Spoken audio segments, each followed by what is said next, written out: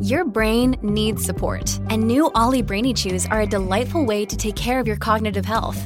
Made with scientifically backed ingredients like Thai ginger, L-theanine, and caffeine, Brainy Chews support healthy brain function and help you find your focus, stay chill, or get energized. Be kind to your mind and get these nootropic chews at ollie.com. That's OLLY.com. These statements have not been evaluated by the Food and Drug Administration. This product is not intended to diagnose, treat, cure, or prevent any disease. When a case has gone unsolved for as long as the investigation into the Long Island serial killer, it can seem as if there's no end in sight. But it often takes a single piece of evidence to find the prime suspect. You know, something like a belt left behind at one of the murder scenes, or maybe a DNA sample left behind on a car door handle. The latter was all it took to apprehend one of the country's most infamous serial murderers, the Golden State Killer. Authorities say this person committed at least 12 homicides, 45 rapes, and dozens of burglaries across California in the 1970s and 1980s. Police made a major breakthrough using DNA. Joseph D'Angelo had been lurking in the shadows for decades before investigators with the district attorney's office in Contra Costa County, California, used the latest in DNA technology to track down the killer back in 2018. Like the Lisk case, the Golden State Killer left many victims in his wake and was able to hide in plain sight. But all it took was the discovery of D'Angelo's DNA to apprehend him and bring him to justice. One of the key investigators in that case believes that the Long Island serial killer can be found the same way, with a single sample of DNA. I'm Laura Engel, and on this bonus podcast episode of Grim Tide, Hunting the Long Island Serial Killer, I sit down for an in-depth interview with cold case investigator Paul Holes, where he explains how he used genetic genealogy to apprehend the Golden State Killer and how he believes that the same methods could be used to solve this case. It was back in June of 2021 when I traveled to Colorado Springs to sit down for an interview with Paul Holes for Grim Tide. His expertise as an investigator was a vital perspective for this series. And truth be told, Holes is someone I have been wanting to interview since 2018 when he helped investigators track down and apprehend Joseph D'Angelo. You see, I grew up in Sacramento, California in the late 70s and remember the terror that was the Golden State Killer and what that had cast upon our community. He was the real-life boogeyman of my childhood. So the opportunity to speak with one of the lead investigators who tracked down the infamous D'Angelo was something that I felt I needed to do. So we'll start with the easy stuff first. Okay. Name and title. Paul Holes. I'm a retired cold case investigator out of Contra Costa County DA's office. All right. And when did you retire? I retired at the end of March 2018. And how long were you active? I was within law enforcement in a variety of capacities for 27 and a half years. Tell me a little bit about your career and specifically about how you got into cold cases. How does that start? Where did you start with that? Well, I initially was hired as a civilian forensic scientist. And ultimately, my sheriff's office, the Contra Costa County Sheriff's Office, required the criminalist position that would be going out to doing crime scene investigation and working in firearms, trace, fingerprints, etc., to be a sworn officer. During our conversation, Holes recalls what had made him interested in solving cold cases. So when I got promoted into that position, I went to the police academy, and this is in 1994. During this time, I had read a book called Sexual Homicide, Patterns and Motive, which now the Netflix TV show Mindhunter is based on. Mm-hmm. So I became interested in serial predators as well as cold cases. And once I started working in this position, I was assigned to the serology unit, and we're getting DNA on board, which is the perfect technology. This is brand new DNA in forensic science at the time, and it would be perfect to be employed on these cold cases. And the very first cold case I ran across, which was just coincidental, I opened up an old file drawer, and inside are files with the red EAR on the tab. And I was like, oh, what's this? And pretty soon I'm looking at what appears to be an unsolved series of rapes. That EAR ultimately stood for East Area Rapist, and I didn't know, but that set me on a journey that was 24 years long. That culminated in the case being renamed to the Golden State Killer, and then employing new DNA technology.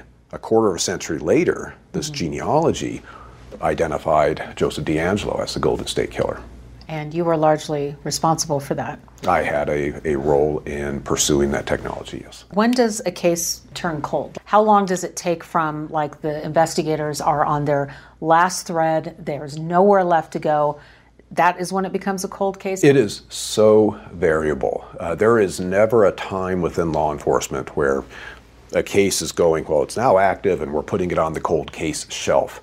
Usually cases wither away, and it's in part because of an investigator that's assigned ends up getting other cases, and those other cases end up consuming his time, his resources, and then pretty soon this other case hasn't been touched, possibly for years, and then that investigator retires or moves on. That is what you see over and over again. However, in some departments, notably departments that have a lot of gun violence, a lot of drug-related gang activities, those investigators are running around from one case to another. Every night they're being called out, and if they catch a case that requires much more in-depth investigation, let's say there is a sexually motivated homicide of a woman, they may work on it for a day, and next thing you know, they're out again, and then this case never gets any attention. So oftentimes with these very busy departments, you see that case go cold very quickly. I want to go back to the East Area Rapist. As we've discussed before we got on camera, I'm from Sacramento, and so this was the boogeyman of my childhood. And when that happened, it rained such terror on the greater Sacramento area, and for so long, so many people thought, is this ever going to be solved? We started pursuing what ultimately solved the case in 2017. He started out as East Area Rapist in 1976 up there in Sacramento. So now you're talking almost 40 years, 41 years. Right. And when you got involved, 1994? 1994, yes. Hi, everybody. It's Brian Kilmeade. I want you to join me weekdays at 9 a.m. East as we break down the biggest stories of the day with some of the biggest newsmakers and, of course, what you think. Listen live or get the podcast now at BrianKilmeadShow.com. Holes says that as DNA technology improved, so did tracking down the Golden State Killer. Through the use of genetic genealogy, in which DNA samples are used to build a sort of family tree, it can lead to naming potential suspects. The investigators were able to then determine that Joseph DeAngelo, a former cop, was the prime suspect in the decades-long Golden State Killer case. Let's talk about some of the cold cases that you've been able to solve before we get into our case. I want to talk specifically about the Golden State Killer and about that very tender time where you realized that something could be done with DNA. Over time, as I got more into the investigative side and I started investigating the case, I still maintained the expertise, of course, when it comes to the forensic side and the DNA. So as new technologies came on board, I would pursue those new technologies. And this includes going after an old form of genealogy, this YSTRs, where you might be able to discover the father's side of the offender's family. Going after phenotyping, what are the physical characteristics of the Golden State Killer based on the DNA that he left behind many decades. And then ultimately, the genetic genealogy component that solved the case. The FBI saying he's a white male, now between ages 60 and 75 years old. I'm shocked. That's all I'm saying. I'm shocked. Investigators continue to seize items from DeAngelo's suburban Sacramento home. It's kind of crazy, really, because I live right behind him and have my entire life, since I was a little kid. So it was staying on top of the technology over decades until it got to a point where it could solve the case. And that's ultimately the cases that I have been involved with that have been solved. Notably, Wild Bill Huff. Mitch Bacon was arrested for the Suzanne Bombardier case, a 1980 homicide. These cases were solved because technology improved. And I had a role in recognizing I can employ or have a lab employ the technology in order to be able to help solve that case. I've had a role in helping solve cases, but I've got many cases that I have worked that are still unsolved to this day. And what does that do to you as an investigator? Those cases, they do haunt you. I mean, there are certain cases where I feel I need to get back to them. You know, I sit and I think about some of these victims. I can envision the photos of the victims in my head. And it's like, I can't let that case, you know, I retired, but I can't let that case go. I need to get back to it. Or I need to call somebody up and say, hey, consider doing this. You know, it's just, that connection is always going to be there. Can you tell me about the reverse family tree that you did? So the genetic genealogy component, the way that works is, of course, we're working cases and the offender has left his DNA behind. So now it's generating a DNA profile that is compatible with searching these genealogy databases that people have uploaded their DNA profiles in order to be able to find family links that they don't know about. Get the offender's genealogy profile, upload it into a database, and there's a list of potential relatives based on the amount of DNA they share with the offender. At this point, it's now, don't worry about the offender. It's like, okay, I've got this list of names. I don't care who these people are unless they share so much DNA, they're the brother or the sister of the person I'm looking for. They're typically third cousins, fourth cousins, people that the offender has no idea exist, that they're even related. They're starting data points to build family trees for each of these people to try to triangulate between two of them to see, oh, I've got two people from this list that have a common ancestor. Once I find that common ancestor, let's say a great-great-grandparent, theoretically, my offender is a descendant of that same set of great-great-grandparents. So I got the common ancestors. Now it is using just standard genealogy, identifying all the descendants until I drop into the generation of family members in which I believe my offender would belong. And for example, with the Golden State Killer, we were confident that he was born between 1940 and 1960. And in building the common ancestors that we used were great-great-grandparents. These were people who were born in the 1840s. And we built a family tree that consisted of thousands. And then ultimately we landed in on a California branch with a small number of individuals, of males of the right age. And then at that point, it's just investigation 101. Who are these men? And could any of them be somebody that we need to look at closer to being the person that is responsible for the Golden State Killer crimes? And you have that narrowed down to a list, and were you able to pick them off? These names come up as the family tree is being built. And so I'd take a name and I'd be, okay, who is this person? And then based on the characteristics I knew about the offender, does this person add up or not? Do they have the same geography that I know where the Golden State Killer was over the course of between 1976 and 1986, for example?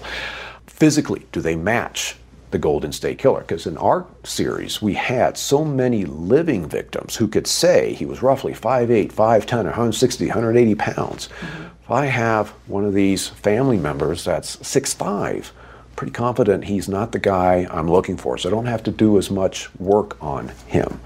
So it really is just, this is just traditional investigative tactics at this point until this person has enough to where we need to get a direct DNA to see if he matches the DNA left behind at the crime scene. Fast forward to the moment where you guys realized that you were down to one suspect, and you realized that this could be the guy. He matched everything through and through, and then you went and got a DNA sample from him, but him not knowing. With D'Angelo, I ended up boots on the ground, just trying to figure out who this man was, and reached out to an ex-fiance and ended up talking to a police chief who had fired him.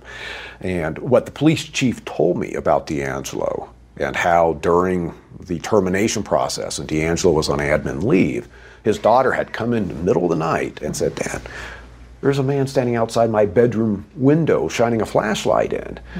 And he's going, "Paul, I know that was D'Angelo." He didn't even know I was looking at the Golden State Killer case. He's going, "God, this guy, he was a weird duck." Yeah. And I was like, that's what the Golden State Killer would do. So it's that kind of characteristic where it's like, I think I need to get his DNA. And then ultimately, the FBI and Sac Sheriff's Office followed D'Angelo around. And when the first sample was collected from a car door handle when he went into a Hobby Lobby store. And then when the DNA results came back a few days later, it was a mixed sample, but the predominant contributor to that mixture matched the Golden State Killer. So at this point, I knew D'Angelo was a Golden State Killer, but we needed to get a second clean sample. And ultimately a trash grab was done, and that's where a clean sample from D'Angelo was obtained, and it matched 100% the Golden State Killer's DNA. When we look at that case, and decades long, why hasn't that technology been used for every single cold case? Is it manpower? Is it money? Politics? Well, there's a lot of everything you said does have an impact as to what technology is going to be employed. But first and most critical is that technology suitable for the evidence that's available in the case?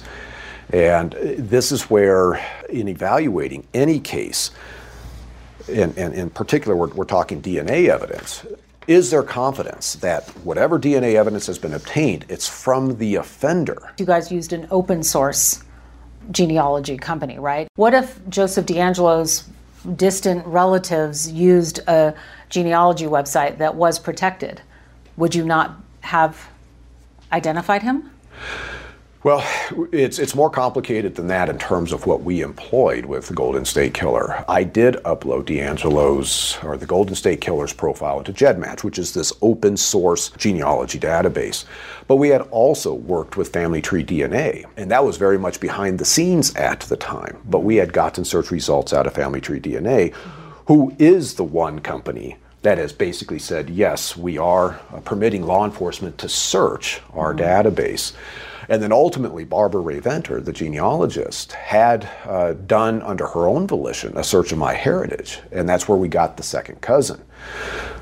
Now, it took us 4 months with the search results that we got. Now, if we had been able to search Ancestry.com or 23andMe, we may have found first cousins for D'Angelo, and it would have taken us a few days. So more cases can be solved if larger databases are being accessed.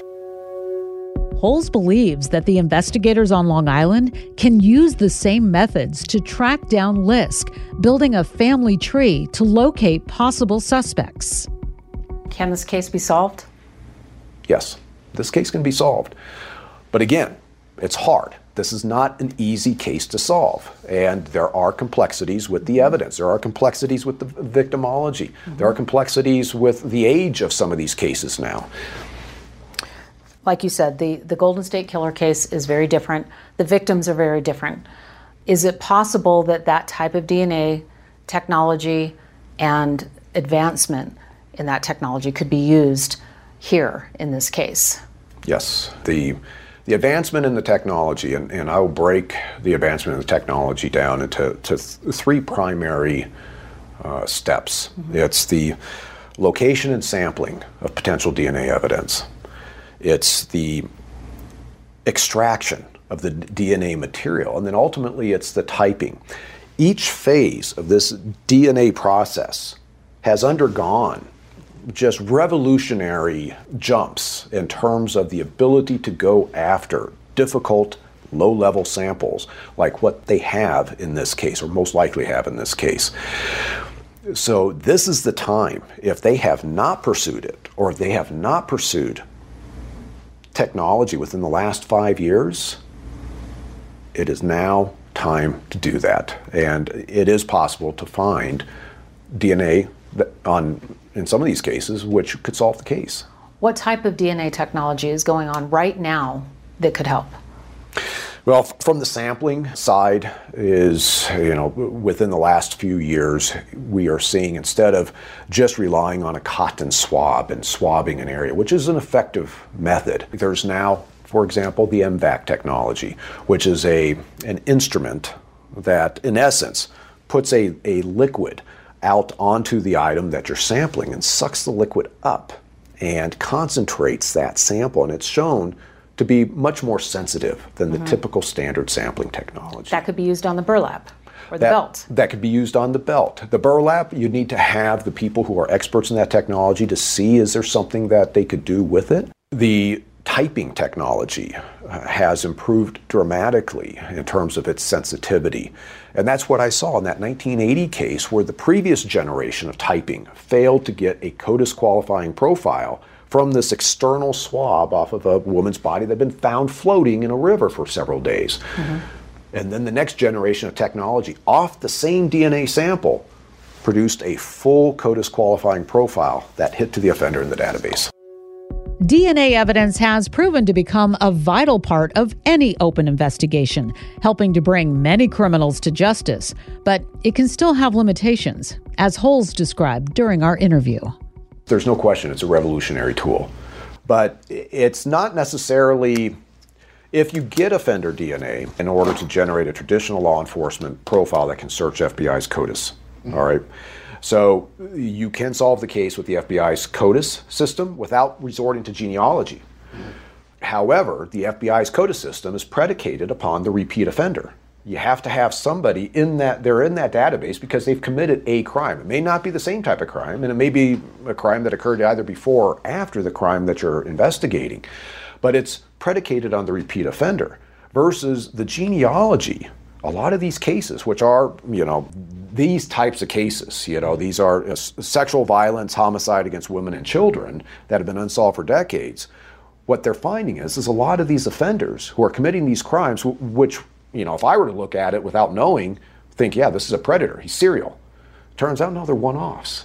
They're not the repeat offender. And that's the power of the technology, is that you got a guy that commits this type of crime, leaves his DNA, but never does anything to get into a database, whether it be a DNA database or a fingerprint database, or even, just the attention of law enforcement. Can that blueprint be moved over here to this case and used in an effective way despite the decades, despite the years that have passed? There's no question that technology can be used in this case, provided that they have a DNA source in order to use that technology. And this is where the technology's power is identifying that unknown offender. But that offender's DNA first has to be located. That's where, the resources have to be. If they can get that DNA sample and search the genealogy database, now they can work their way from the relatives to land on him. And it's something that he can't control. Investigators in Suffolk County are using much of the same technology that Holes had used while on the Golden State Killer case. He says that the methods to obtain and test DNA samples have improved greatly since he was on the job in 2018. But only time will tell if investigators have found that one simple strand of DNA that's needed to catch the Long Island serial killer. I'm Laura Ingle, and this has been Grim Tide, hunting the Long Island serial killer. On our next episode, we speak with the attorney who is still seeking justice for Shannon Gilbert and, in turn, all the victims of Lisk. Thanks for listening.